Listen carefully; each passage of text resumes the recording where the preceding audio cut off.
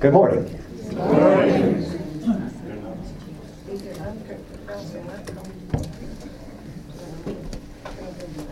Change is hard. The chair's hard. People don't know where to sit. I feel the disorientation all over the room. Yeah. Professor's sitting up here in front's like, how am I supposed to take a nap up here?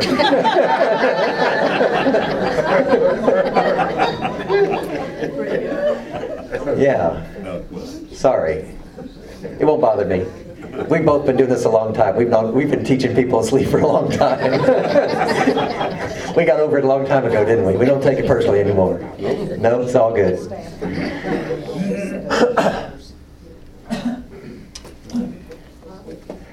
Well, we're talking about different images and metaphors for God this summer. And we've been over some familiar territory. We've talked about God as father and parent and as friend. Last couple of times we talked about God as food, which seemed weird, right? Jesus talking about, I am the bread and I am the vine.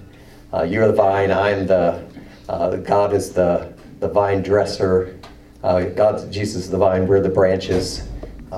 Jesus is also the cup of the vine, right? He gives us his blood to drink in the Eucharist, so we had bread and wine. This week, I've been thinking about clothes. Clothes. That's weird, isn't it? Yeah. I got started thinking about it.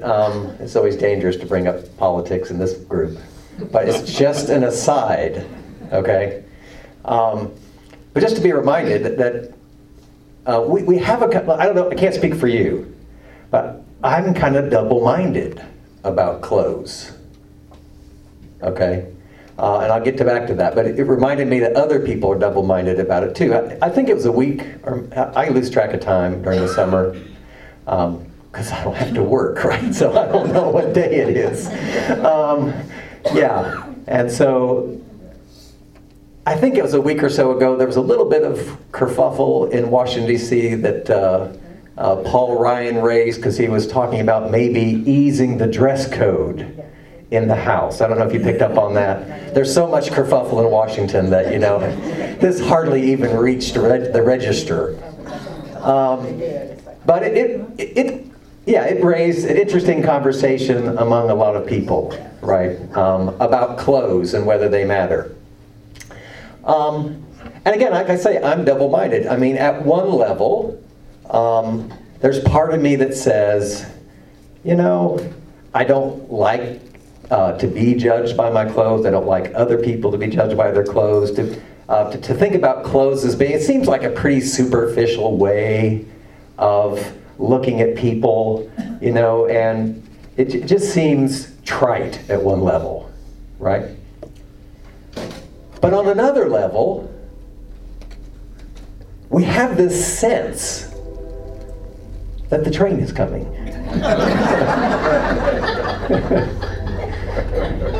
That's the sense I'm aware of right now. I'll hold the other sense for just a second. It's our weekly visit by the train. So on one level, we have this sense, at least I do, I can't speak for you, that clothes don't matter, right? I mean, some of you who've been at Muncie Church for most of your lives know that what we wear to church has changed enormously over your time, right? You're not wearing hats anymore. A lot of people don't any longer wear what used to be called your Sunday best, right? Some of you still do. There's a lot more casual look. And this is what Speaker Ryan was thinking about. He's like, well, maybe we need to update the dress code in the House because it's been a long time, blah, blah, blah, blah, blah. Again, I don't want to enter into that discussion. But it sort of touched a chord with people, because at one level, people want to say, well, what people wear doesn't really represent who you are. And yet, on another level, I think all of us have had experiences where what we wear does matter in some kind of way that's hard to articulate. Am I right about that? Exactly. Yes. And there's all kinds of research that backs this up. And it works both ways. On the one hand, we all have a sense that the way we get treated by other people sometimes gets influenced by what we're wearing. Whether we like it or not, it's just the case. Right? There's a lot of research that shows business women, if they dress more like a man, are taken more seriously. Okay? I'm not condoning that. I'm just saying that's what the research shows. Okay? And it's not close. I mean, it's very strong research. This is the case. Right? And also, broader than that, I mean, it's the case that if you're a professional and if you dress professionally, then you're taken more seriously. Okay? And we've all had that experience, right? Where we felt like that somehow the way we were dressed had an influence one way or the other with how we were taken. So we have a sense that our clothes has an effect on other people. But it's also a sense that it has an effect on us who are wearing the clothes, which is actually more interesting to me. It's not just that my clothes influence other people, but also there's really interesting research that shows that our clothes influence the way we think about ourselves and actually the way we perform. That's the really crazy part. This is the newest research, right?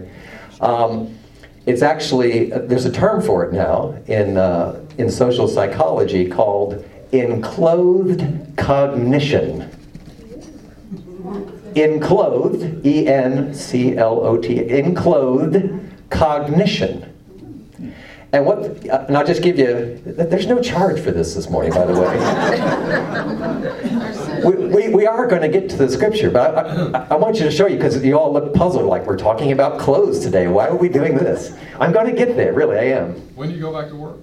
Yeah. See, I don't have anybody to teach during the summer, so you're my captive audience. So, yeah, for good or ill, you're mine. So enclothed cognition, here's what they found out, is that by wearing certain kinds of clothes, people actually are more attentive and careful in certain kinds of ways. So here's the experiment they did. They gave a bunch of students who didn't know anything about the experiment, they gave them all white coats. Kind of looked like a lab coat. Okay, like a doctor, exactly. And they tested that, and then they gave them certain cognition tests for attention, where they had to pay a lot of detailed attention. Okay. The ones who were told that they were wearing doctor's coats were 50% more attentive than the ones who were told they had painter's smocks on. They scored 50% higher on the tests. They made 50% fewer mistakes in attention because of what they thought was expected of them. Isn't that fascinating? Yes. That's really fascinating. So, I mean, it's not, it makes you wonder. I mean, it's caused me to pause and think, well, maybe I've been too quick. To think, well, clothes don't matter. And again, I think there's a case for both things. I think you have to sort of, part of my mind wants everything to be neat and tidy, and I don't like to have to hold two things in tension. But I think there are two things that are held in tension. I don't want to just judge somebody on their clothes. I do think there's something about that superficial and not fair to them. But it's also the case that sometimes what I'm wearing makes a difference in how I feel and how I'm treated. And it's the part about how I feel about myself that I'm most fascinated in. And I can think about all examples from the course of my life where this is true, and I bet you can too. Isn't it interesting when you have grandchildren, or when we were children, or you had your own children, children love to dress up, right? To try on a different, because we have a sense that when you put on clothes, you're trying on a different identity, even just for a moment. And there's something about that that's gratifying, that's interesting. Because we know to put on some clothes, to put on something, is to step into a different identity. And there's something gratifying about that. And it sometimes makes a huge difference.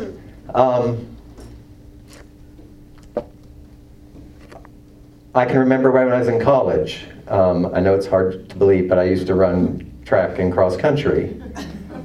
And I can still remember, I was thinking about this yesterday, and this sounds bizarre, but I can remember when I used to put on my uniform to run, I felt faster.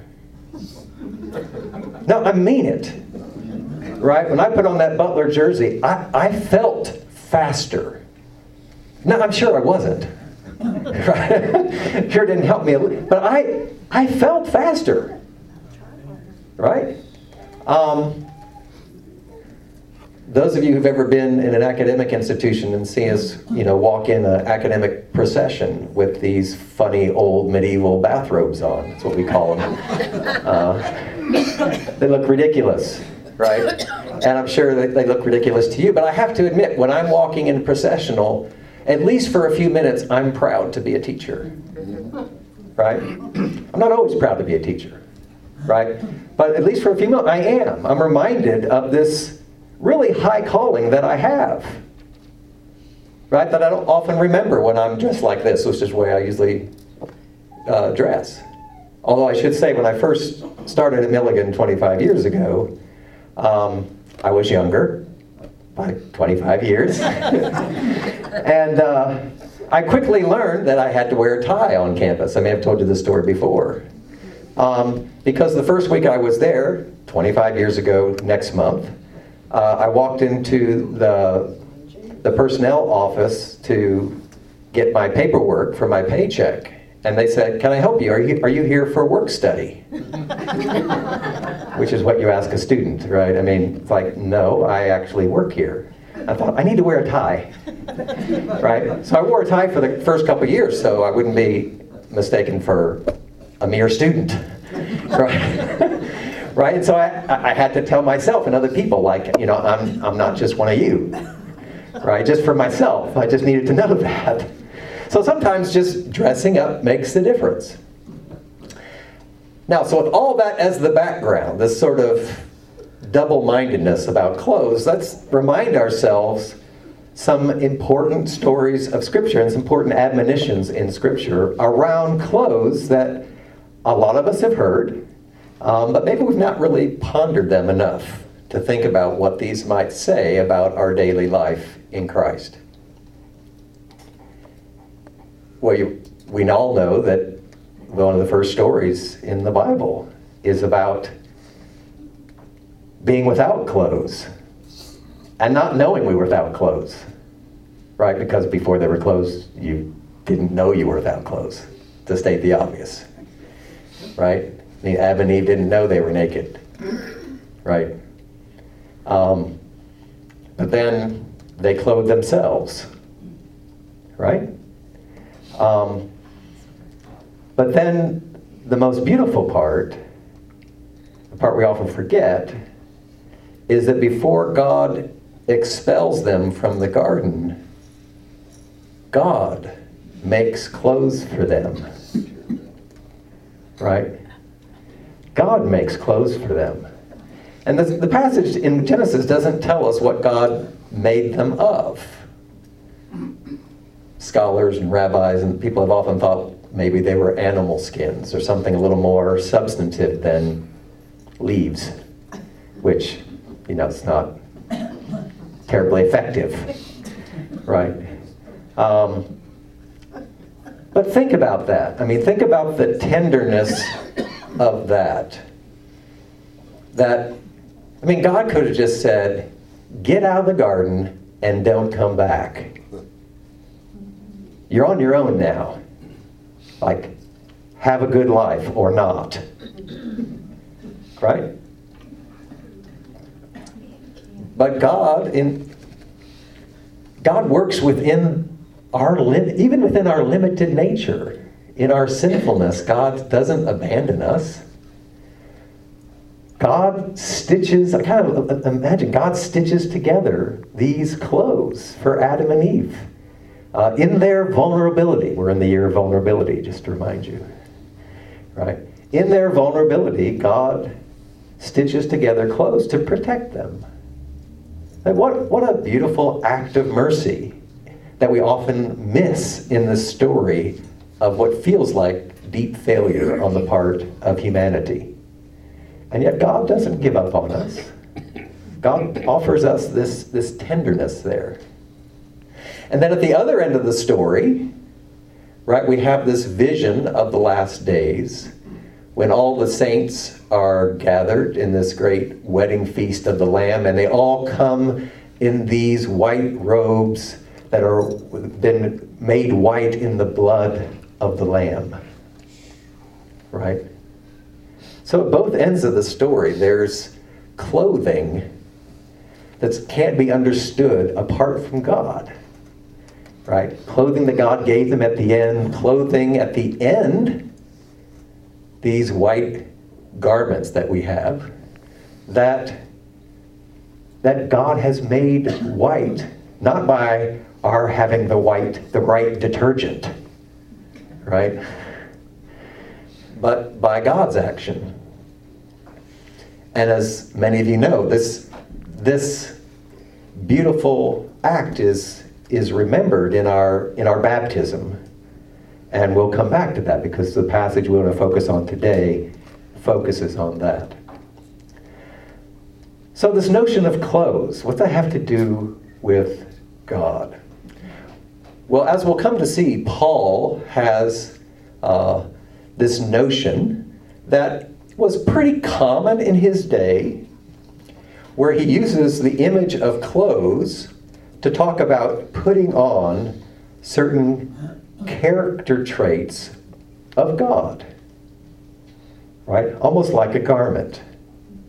And Paul didn't come up with that image or metaphor. It was a pretty common rhetorical device of his day. You can see it maybe most clearly in Colossians 3, if you want to turn to that. There's other places where Paul talks this way. He talks about it in Romans and also in Galatians. But Colossians, he has a pretty long list. But he says, he talks in the beginning of chapter 3 about putting off, get rid of all things such as anger, wrath, malice, slander, abusive language from your mouth.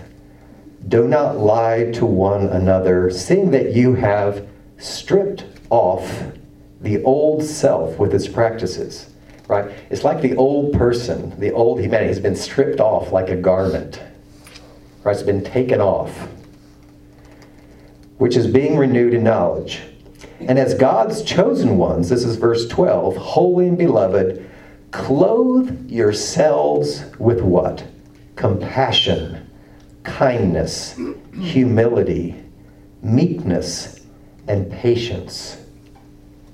Above all, clothe yourselves with love, which binds everything together in perfect harmony.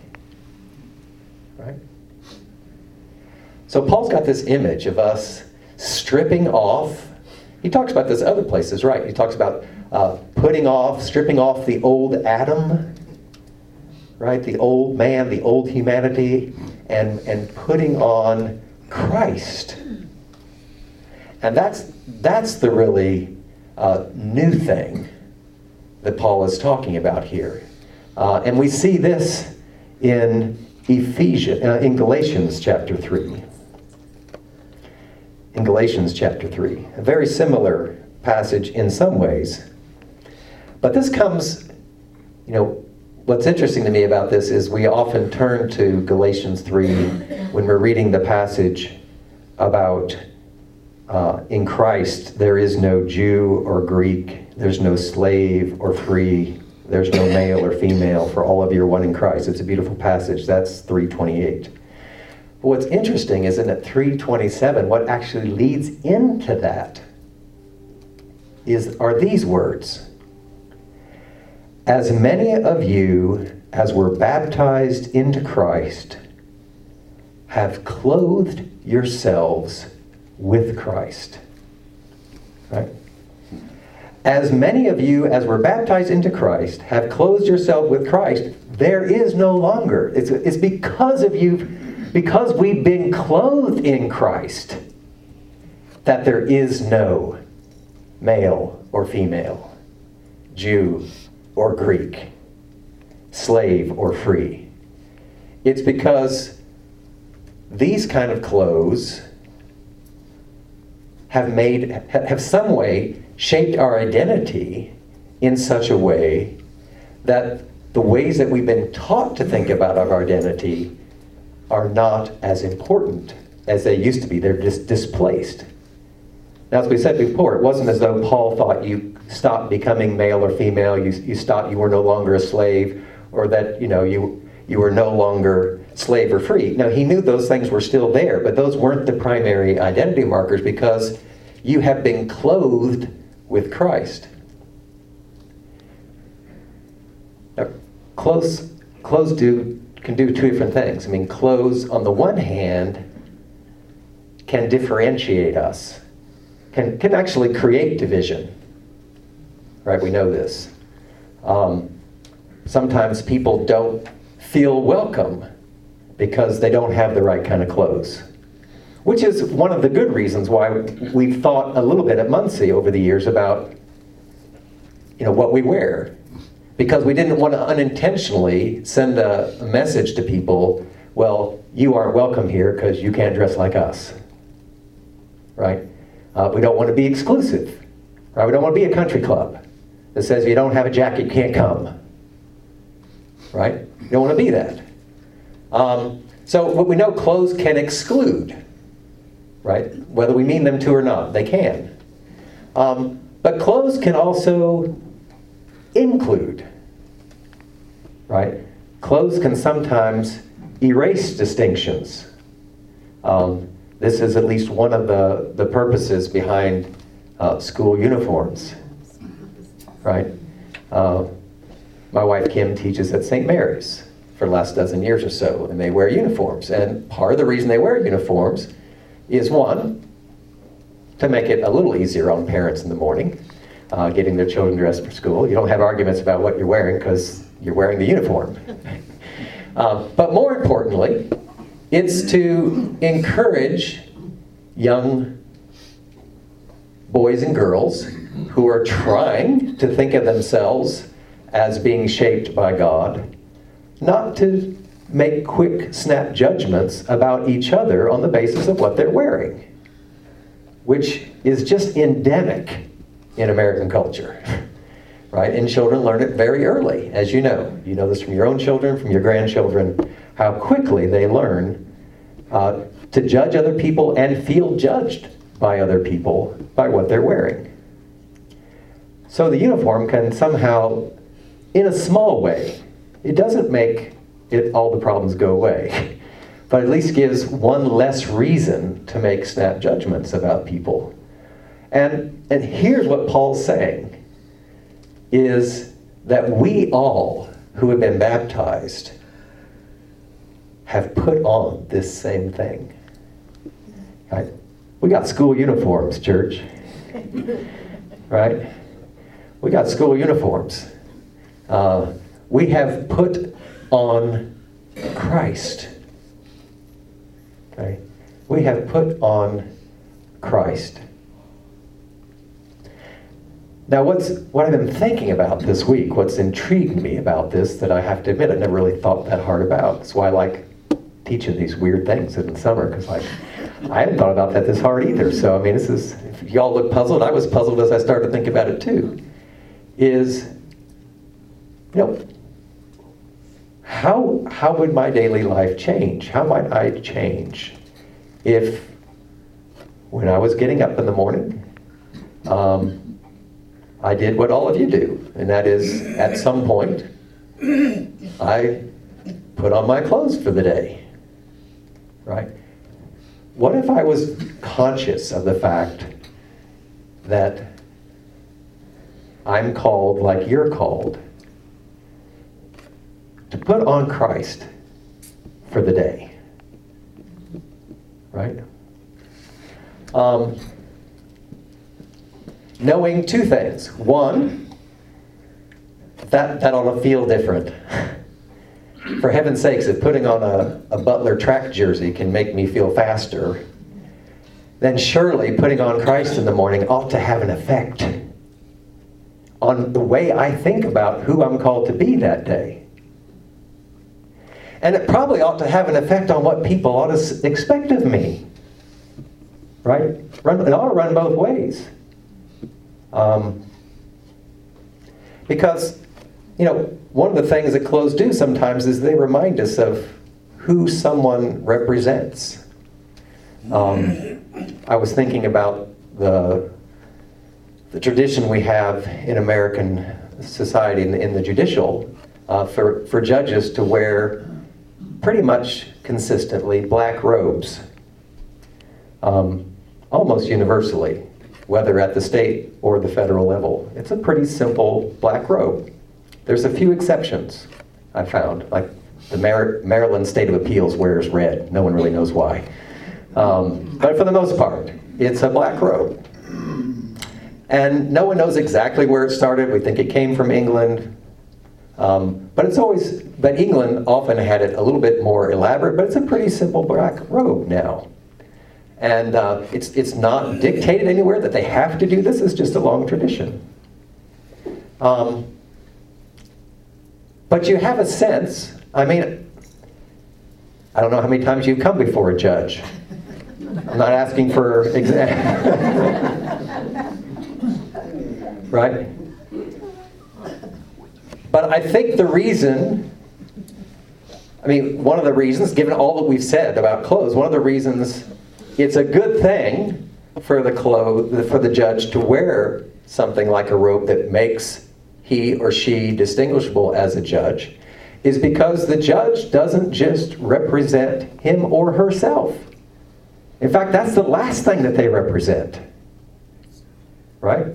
They're intended to represent the rule of law and justice in our society, which is bigger than them, right? And they're reminded of that when they put on that robe. I read an article by Sandra Day O'Connor who was talking about this tradition of wearing black robes. And she says most people don't know this, but there's a tradition in the Supreme Court that before they enter, they get a 5-minute warning. The justices do before they go in to hear oral argument. And they all have assistants, and when they get the 5-minute warning, they all get their robes on, and then they go around and they shake hands with each justice. To remind themselves that even though they have deep disagreements, right, about a lot of things, they're still doing the same task, an important task, and they're reminding themselves who they are and what they've been called to do. I thought that was interesting. But notice it's it's not separate from them putting on the robe. It's part of that tradition. You may or may not know that in the ancient Christian liturgy, the ritual of baptism, early on, when it was often adults, the tradition was when you went down into the baptismal waters, you were stripped naked. You were stripped of all your clothes. And then when you came up out of the water, a white stole, a white garment was put on you. Okay? Precisely for this reason. Because to remind us that the old had died, the old humanity of us, the old self had died, and that we were putting on Christ. That we had a new identity now. We had a new identity. And it was a visible, concrete way of doing that.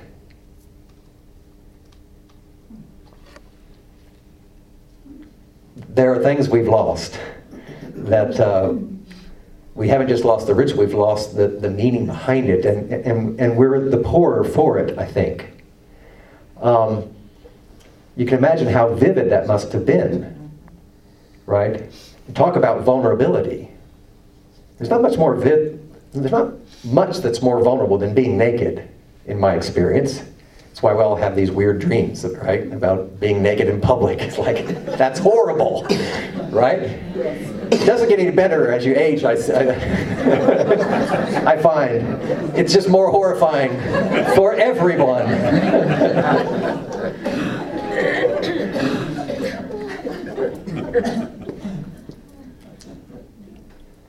But to be clothed with Christ, right?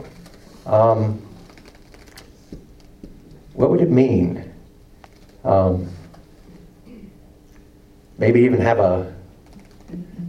I've thought about maybe I should put a little 3x5 card by my wardrobe. So when I open it up every morning and am fretting over which of my 4 shirts I should wear to go to work, that I linger just long enough to ask, maybe the most important thing is not whether this shirt or that shirt, but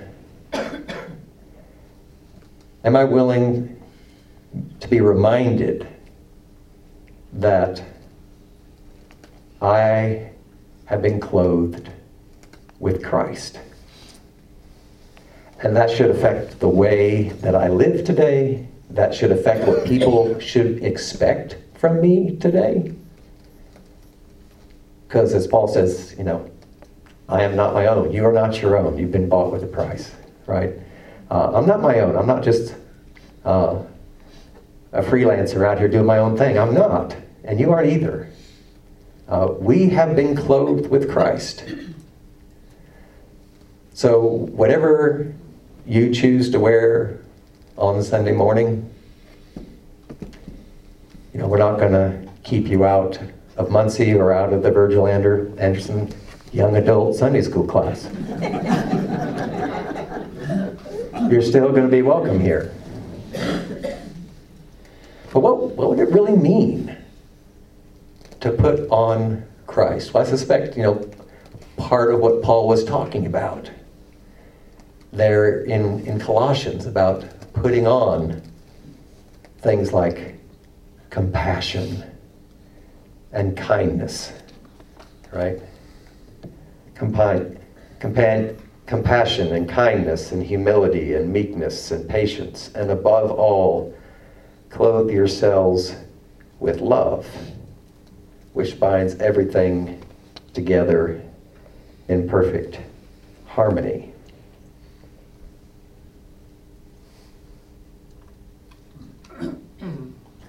And maybe it also calls us, maybe the last thing, just as an aside, I was also thinking about clothes. And clothes are everywhere. It's really interesting. It's like once you hear a new word, you hear it all over the place. Once you start thinking about clothes in the Bible, it's everywhere. But it seems not maybe inconsequential that not only does God clothe us at the beginning and clothe us at the end and call us to be clothed in Christ in between, but it's also pretty clear that early on, Christians recognized pretty clearly that part of what it meant to be a follower of Jesus was to clothe others. Which is easy to forget, but it's a very basic human need, right? So whether you're looking at the book of James, where the writer says, what's this about? There's someone before you who's naked and hungry, and you say, peace to you, be filled, be well. It's like, what's that? James says, what's that about? How can you do that? Or Jesus is talking in that famous passage in Matthew 25, right? About whether I was hungry and you fed me, I was thirsty, you gave me something to drink, I was naked and you clothed me, right?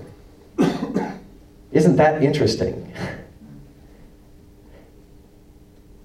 Jesus says, you clothed me. We've been talking about God clothing us.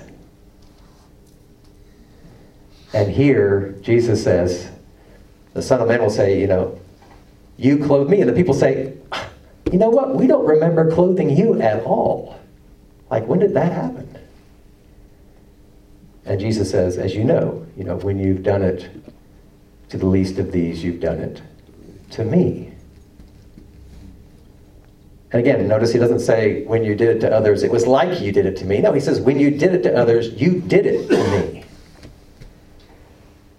And so this clothes thing is kind of interesting. We talked about in the year of vulnerability, the fact that God comes to us as vulnerable. That Jesus often comes to us in the guise of the stranger, the one who's most vulnerable. And will we offer clothes to the one who's vulnerable? So not only do we need to be clothed, we've been called to clothe others. So it's an interesting way in which this theme of clothing has been, if you will, woven into the whole stream, the whole narrative of Scripture. And I think it's I've been fascinated, and I've been encouraged and convicted this past week as I've been thinking about this, to take this image a lot more seriously than I ever have. And to really have the courage to pray each day this week. Maybe I encourage you to do the same with me. When I'm getting dressed this week, to say, gracious God, clothe me and my brothers and sisters. Clothe us in Christ this day.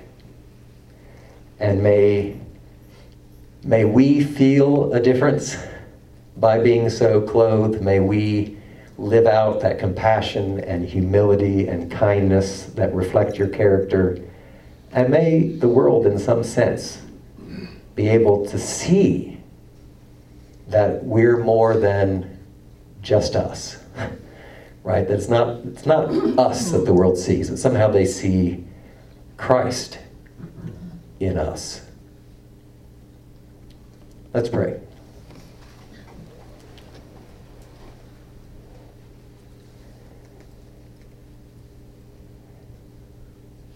Gracious God, we give you thanks for your word, which continues to both encourage and convict.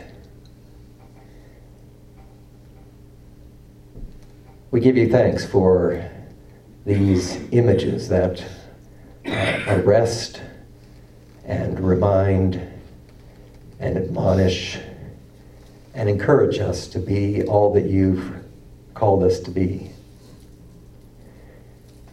We give you thanks for your mercy in clothing us in our vulnerability from the very beginning. We give you thanks for the promise of clothes washed in the precious blood of Jesus at the end. And we give you thanks for your Spirit, who empowers us to pray and to desire and to live out this beautiful image of being clothed in Christ.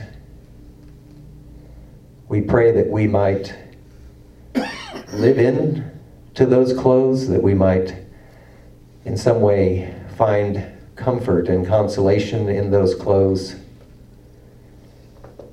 But most importantly, may they be an avenue for your work in our lives as we seek to be your faithful, embodied witness in the world this day and every day. We pray this through Christ. Amen.